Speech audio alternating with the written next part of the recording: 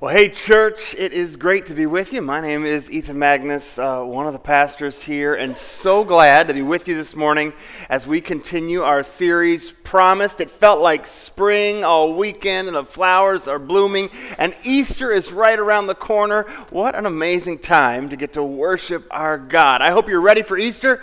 I hope you've already invited somebody, thought about what service you're going to attend. Don't forget about the prayer vigil that starts on Tuesday, and it's kind of throughout the week leading up to Easter. It's going to be a fantastic experience. You won't want to miss that. You can get information on that little Easter card. We're in the middle of this series, Promised, and we're talking about how God made promises through God's prophets.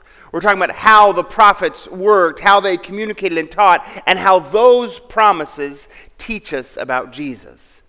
And how those same promises still are true and powerful in our lives today. And I am so excited about today's message. I feel like maybe I planned the whole series just so we could preach this message. We're going to nerd out a little bit on some apologetics. We're going to talk about some ancient history. And then we're going to end with just the coolest promise. One of these amazing promises that just changes the whole trajectory of your day, the whole nature of your relationship to God. This week we start with Jesus. We'll get back to the Old Testament prophecy eventually, but we start with Jesus, looking at one of the radical turning points of Jesus' ministry. We're going to talk about the very first Palm Sunday.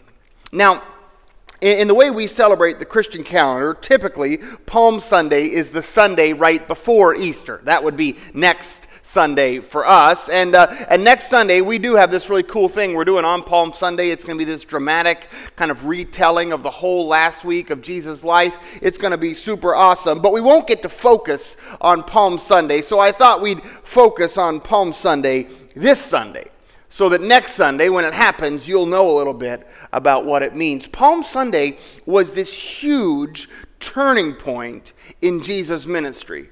Really, you can sort of divide his whole ministry in half between everything that happened before Palm Sunday and everything that happened after Palm Sunday. Even though after Palm Sunday, he's crucified in less than a week. But that was the turning point.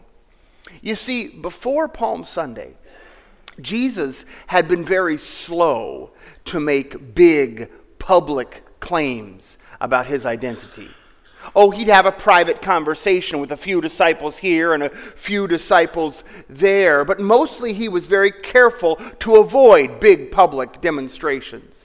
He would heal, and he would forgive sins, and he would feed people. He revealed glimpses of his identity. But often, if someone would figure out who he was, you're the Son of God, they would say, or you're the Messiah, they would say, he would actually tell them to be quiet about it. He would say, yeah, okay, you've got it figured out, but don't tell anybody. It's not time for everybody to know yet. And this continued through almost all of Jesus' ministry. And in fact, this reluctance on Jesus' behalf to just go out and claim who he was, the Messiah, the Son of God, come to save the world, his reluctance to just claim that has led some skeptics to kind of question whether he even thought he was the Son of God. It's not an uncommon critique of our faith to say that the disciples claimed he was the Messiah, or Paul claimed all these divine attributes for Jesus, but Jesus didn't really think he was the Messiah. Jesus was just a nice, quiet, well-meaning rabbi who, without these delusions of grandeur. And maybe you've heard that critique, or if you haven't, you might someday. But here's the thing. The critique that Jesus didn't publicly claim to be the Messiah only makes any sense at all if you completely misunderstand what happened on Palm Sunday. Because on Palm Sunday, everything changes. Jesus' private ministry of hiding his identity is over, and now he has gone public on Palm Sunday. We looked last week at what happens the day after Palm Sunday, where he walks into the temple and preaches the Jeremiah 7 sermon, basically announcing this temple is going to be torn down because you have stopped faithfully obeying God. He's gone public after Palm Sunday. So we don't miss it. Let's read the text together. Luke 19. All the Gospels tell this story in one way or another, but since we're reading, we just finished Luke and our Through the Bible in a Year plan, or Through New Testament in a Year, I thought we'd look at Luke's version. Luke 19. Jesus was going up to Jerusalem. As he approached Bethphage and Bethany at the hill called the Mount of Olives, he sent 2 of his disciples, saying to them, "Go to the village ahead of you, and as you enter it, you will find a colt tied there, which no one has ever ridden. Untie it and bring it here. If anyone asks you, 'Why are you untying it?' say, 'The Lord needs it.'" All right, for starters, we just have to acknowledge this is weird. Okay?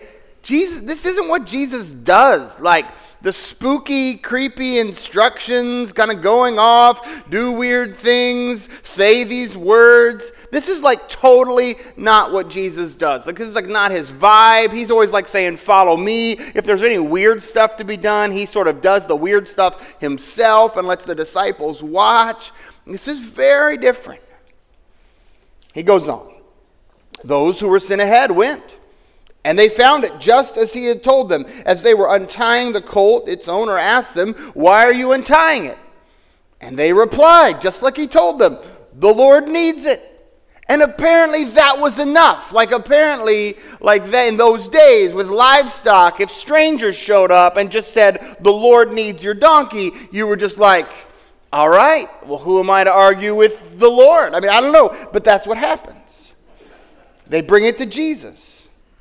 They threw their cloaks on the colt, and they put Jesus on it.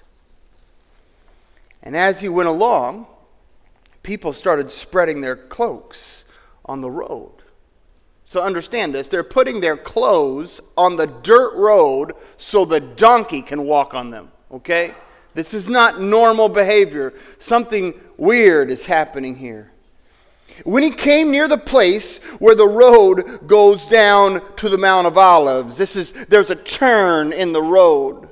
Up till now, he could have been going anywhere, but when he turns in the road, he's headed straight for Jerusalem. When he came to that place, the whole crowd of disciples, not the 12, but the hundreds, they began to freak out. That's the literal translation of the Greek. No, it's not true. The literal translation is, they began to joyfully praise God in loud voices for all the miracles they had seen. They began to shout out loud, "Blessed is the King who comes in the name of the Lord, peace in heaven and glory in the highest."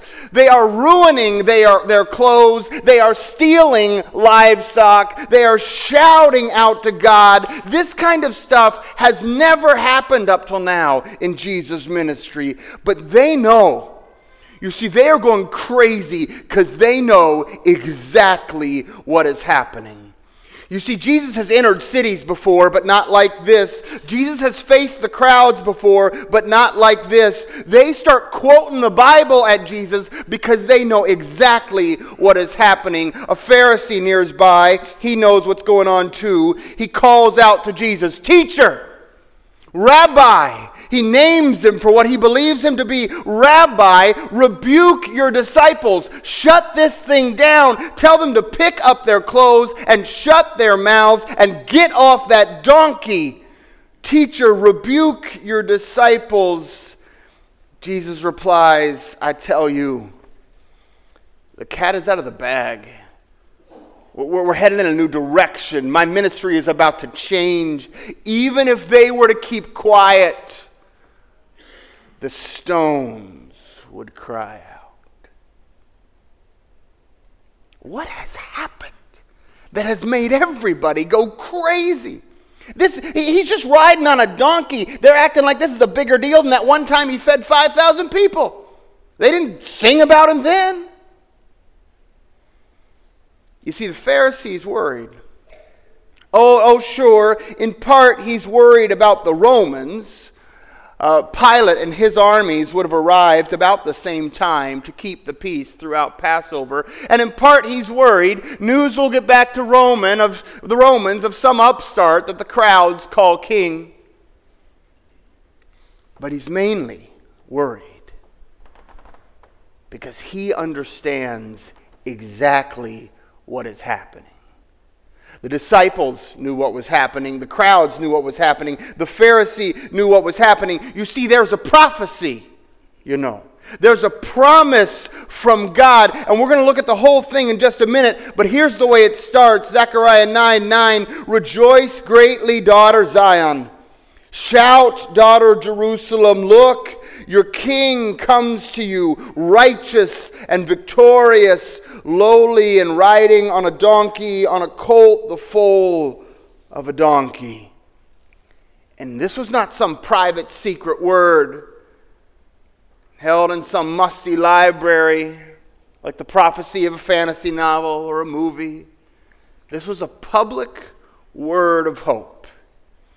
Everybody knew it. The crowds knew it. The disciples knew it. And the Pharisees knew it. And most importantly, Jesus knew it. Which means this whole thing Jesus is doing on purpose. Like, we got to get this. This isn't normally how we think of prophecy being fulfilled, right? Like, normally we're like, we think of prophecy as like it accidentally gets fulfilled, and only later you notice you're like, look, they fulfilled the prophecy. Ooh, spooky. But this isn't spooky at all. Jesus is like, okay, guys, it's time to fulfill some prophecy. Somebody grab me a donkey. Yep, that's what we're going to need for this one. Yep, we're going to ride into Jerusalem.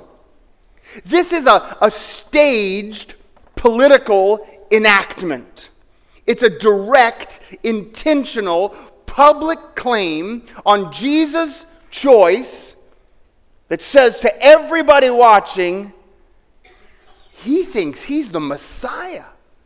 He's claiming to be the promised king that God would send. This would be like if I went to Washington, D.C., and I hired a band to play Hail to the Chief, and I hired a judge to deliver the oath of office, and I stood up on the steps of Congress and gave a big speech. I mean, I'd get arrested, but everybody would know what I was doing, right? I was pretending to be president. Like, that's who we play Hail to the Chief for. That's who stands on the steps of Congress and delivers speeches. That's what Jesus is doing here. That's why the Pharisee says to him, Teacher, remember who you are. Remember your place. I'll give you that you're a rabbi. Sure, you're a rabbi, but don't do this. Do you know what you are claiming about yourself and about your ministry? Do you know how this claim is going to put you into direct conflict with the Romans and the leaders of the land? And Jesus says it's too late.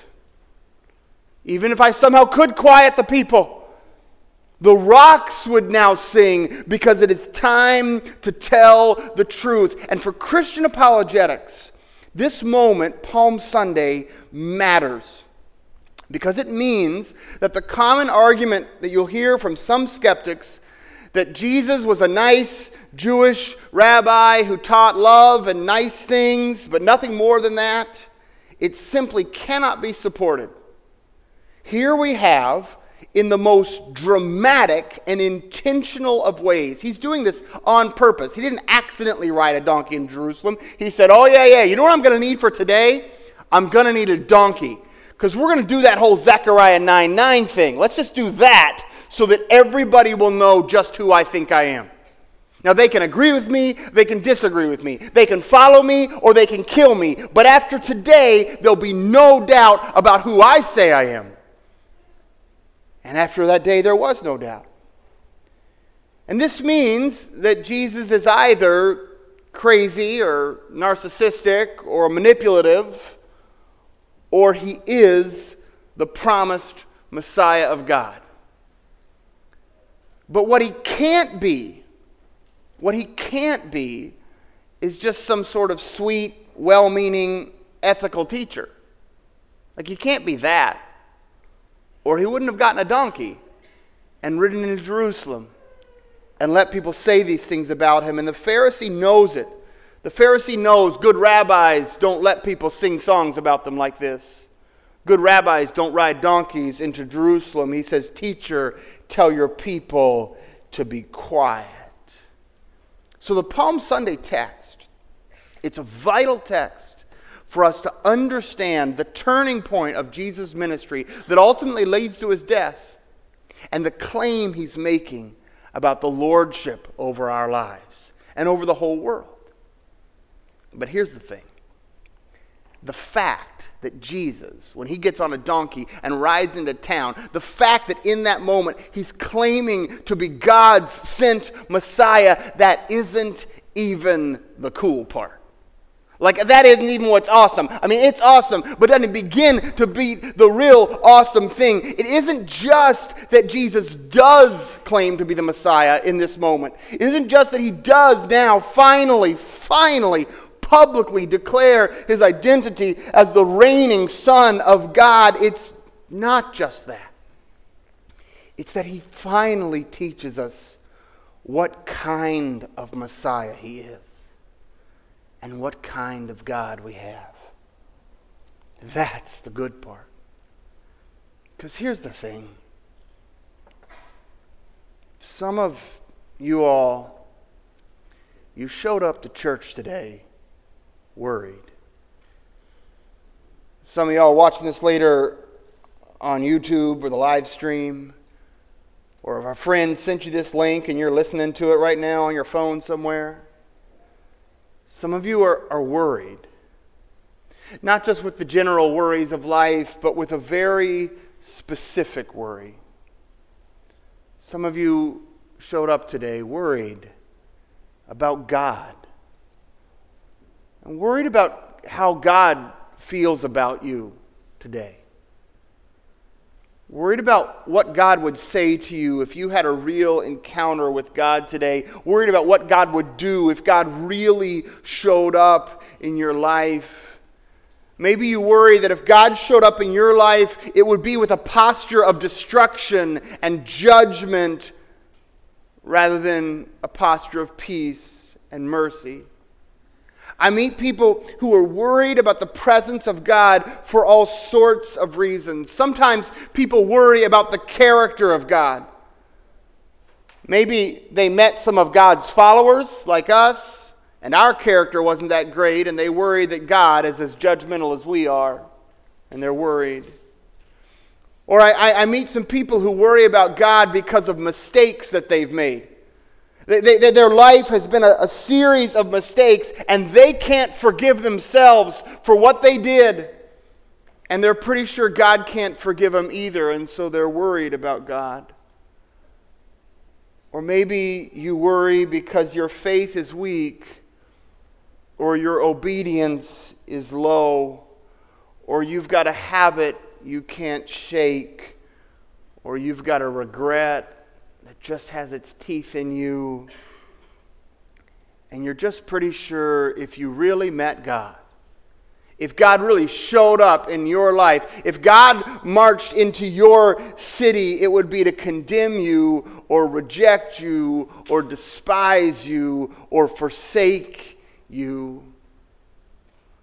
I remember a season in my life where I did everything I could to avoid prayer. I still came to church, but I drug myself in the door and I tried to distract myself all through the services because I was afraid of the wrath of God and the scolding of God. I was so sure that God would come to me to humiliate me and belittle me. I was just so sure that God was against me because of junk that I was doing. And it didn't matter that I'd trusted Jesus. It didn't matter that I'd read all the books about forgiveness. I was worried about what it would feel like if I let God back into my life. If you're worried today about what it would feel like if you really let God into your heart, if you're worried today about what God wants to do in your life, if you were to let God show up in your city, in your world, then we need to talk just a little bit about horses and donkeys. and ancient Near Eastern kings. That's what you were thinking, wasn't it? I know you were thinking, I need a word of hope today. If only somebody would tell me more about horses and donkeys and ancient Near Eastern kings. I know that's what you were thinking, so let's do it. By the time of Alexander the Great, a pattern had developed among ancient Semitic and Near Eastern kings and generals. When they were leading their armies into a city that they intended to destroy, they've won a battle, and now they're leading the armies into a city they've recently conquered. If they intend to destroy the city, they would ride into the city postured for war, on a great war horse, with armor jangling, sword in hand. They would ride into the city, declare its plunder and spoils there, and then unleash their armies to destroy anything that was left. But if they approached a city postured for peace, they would leave their war horse with one of their squires, and they would ride in. Funnily enough, it's the oddest picture, but there, at the head of their great armies that had just won the great victory, the king or the general would ride on a donkey. And this let the people know that they had come to establish peace. Oh, sure, the conquered city would now be part of whatever empire had just conquered them, but they would not be destroyed. They would not be plundered. They would be allowed to continue to live. And for the common people of the ancient world, they didn't really care too much which petty tyrant ruled their city, as long as they were allowed to live in peace. So the people would look out from the edge of the city, peek around doorways and peek out of windows to look into the distance to see who rode at the head of the army. And more important than who rode, they would look to see on what did they ride.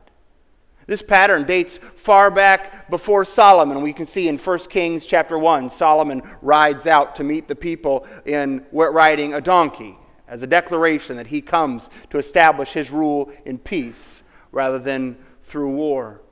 We see this pattern in the conquests of Alexander the Great, in ancient Near Eastern kings all over the region. Everybody knew what it meant when the king showed up on a donkey. And this is what Zechariah promises. Look back with me, if you've got a Bible, or it'll be up on the screen as well, at a little more from Zechariah chapter 9. Rejoice greatly, daughter Zion. Shout, daughter Jerusalem. Look, your king comes to you, righteous and victorious, lowly and riding on a donkey, on a colt, the foal of a donkey. Now, if you were well schooled in horses and donkeys and ancient Near Eastern kings, that alone would be enough. But just in case you're not, the text goes on to make it clear. I will take away the chariots from Ephraim and the war horses from Jerusalem. The battle bow will be broken. He will proclaim peace to all the nations. His rule will extend from sea to sea, from the river to the ends of the earth. And as for you, with what posture does your king come for you? As for you, because of the blood of my covenant with you, I will free your prisoners from the waterless pit. I will return to your fortress, you prisoners of hope. I will restore twice as much to you as that which was taken. This is the arrival of our God.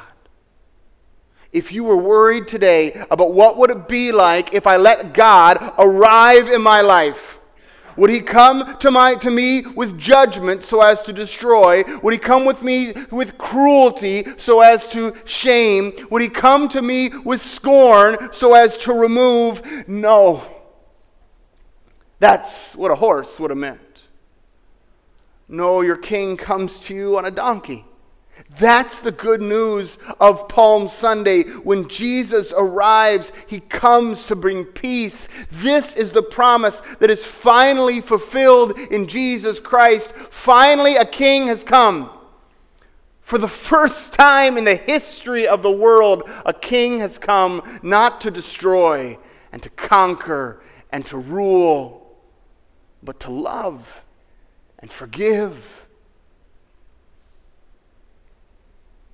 This is what is promised to God's people. The bow will be broken, the chariot turned into a wagon, and the peace of Christ will reign from the river to the ends of the earth. Look at how this oracle ends. I love the end of Zechariah 9. Listen to this promise. The Lord their God will save his people on that day, as a shepherd saves his flock. They will sparkle in his land like jewels in a crown. How attractive and beautiful they will be. Grain will make the young men thrive, and new wine the young women. You want to know how much God loves me? I mean, you want to just let's make this about me just for a second, okay? You want to know how much God loves me? God's word promises that one day I am going to be attractive. That is amazing. Now we believe in miracles, don't we? I mean, obviously, clearly, this is talking about heaven and the next life. I understand there's no hope for this life. I'm clearly aware. But that's a promise from the Bible right there that you and I can claim to, okay? One day, when the good work of God is done, we're all going to be good looking. Now, of course, most of you are already good looking, so you got to look forward to other promises. But some of us, we know what we're talking about here, right? This is a good word. And I know it's crazy, but this, somebody you know is worried that God doesn't love them enough, okay? Somebody you know is worried about that. Somebody you know is worried that if God showed up in their life, he'd show up to judge them, or show up to condemn them, or show up to reject them. Maybe the person you know who's worried about that is you, okay? And if that's what you're worried about today, maybe somebody told you that once. Maybe somebody told you that God was angry with you, or that God was against you, or God was coming to judge you and condemn you. And if that's what you're worried about today, or if that's what you heard one time, I just need to ask you to do one thing for me. Would you please pay attention to the donkey? Okay? Because see, Jesus did this on purpose. He's like, I got to go to Jerusalem, but I'm only going in one way. So somebody go find me a donkey. It's the weirdest thing Jesus ever does. He's never done it before. It's this weird thing. You just go there, take a donkey. If they ask, you say the Lord needs it. It'll all be cool. Like, this is the only livestock stealing that Jesus endorses in the whole Bible. I just want to be clear, okay? This is the one time. But the reason he did it is because he needed everybody to know that the King of Peace had come. The King of Mercy had come. The King of Forgiveness. The King, this phrase, the waterless pit, that was a reference to death for them, the grave. The King of the grave, the King who can draw people back from the waterless pit has come. He says, I've got to have a donkey because they've got to know that's the kind of king I am. This is the promise of Zechariah, and what we have seen in this whole series is that a fulfilled promise is not a finished promise. So absolutely, the prophecy of Zechariah 9 through 17 or something, it was fulfilled in Jesus Christ on Palm Sunday. Absolutely it was. But it is absolutely not finished. Because our God, Jesus Christ, he's still riding around on a donkey to save people. Oh, here, listen, if you're not excited enough about the fact that you're going to be beautiful one day, although that's super exciting to me, check this one out. Can you put the very last slide back up on the screen, the very last one? I love this one. Okay, no, the one after that. Okay, just the next one. Yeah, I didn't prep this. This is my fault. Sorry. The next one down. Like, it could be the very end of that text. After they tell me how pretty I'm going to be, they tell me something else. Do we have this one? Is it not there? Oh, shoot. Okay, it's right. Look it up in your Bibles. Right there. Oh, no, I'm sorry. It's before they tell me how I'm pretty. Second to last one. It's there. Yeah, it's my fault. This is right here. Look at this. You're going to sparkle. That's the best. Okay, obviously, being beautiful, that's the best promise in Scripture. But the second best one is you're going to sparkle. You see that? Turn to somebody and say, one day when God's done doing all the cool things God's going to do, you're going to sparkle. Don't tell them all that. Just tell them you're going to sparkle. Look at somebody. Tell them they're going to sparkle. Tell them they're going to sparkle. I didn't even know I wanted to sparkle until I read this text this week. And I'm like, doggone it. I want to sparkle one day. That's going to be awesome. And look at that part above it there. You'll be saved. You'll be saved. Like a shepherd saves his flock, and you'll be beautiful. And the men get bread, and the women new wine, and all that God wanted you to know about your future and the future of everyone who calls on the name of Jesus Christ. God wanted you to know all that. And that's why Jesus woke up on Palm Sunday morning and said, I think I'm going to need a donkey. Because I want my people to know that the King of Peace has come.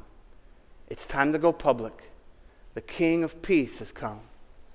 And the victory has been won. And the war is over. And they're going to be saved. And death will lose its grip. And they're all going to sparkle. And they'll all be beautiful. Let's pray. God, I thank you for Palm Sunday. I thank you that you went and found that donkey so that we would know with no doubt that you were the King of Peace, now come to save us. Gracious God, teach us to trust in your promises. And if this week we know somebody who doesn't know that promise, who doesn't know that they're going to be beautiful and they're going to be sparkling and they're going to be saved and that you are come to bring peace, if we would just tell them about the donkey this week, God. Thank you for Jesus, in whose name we pray. Amen.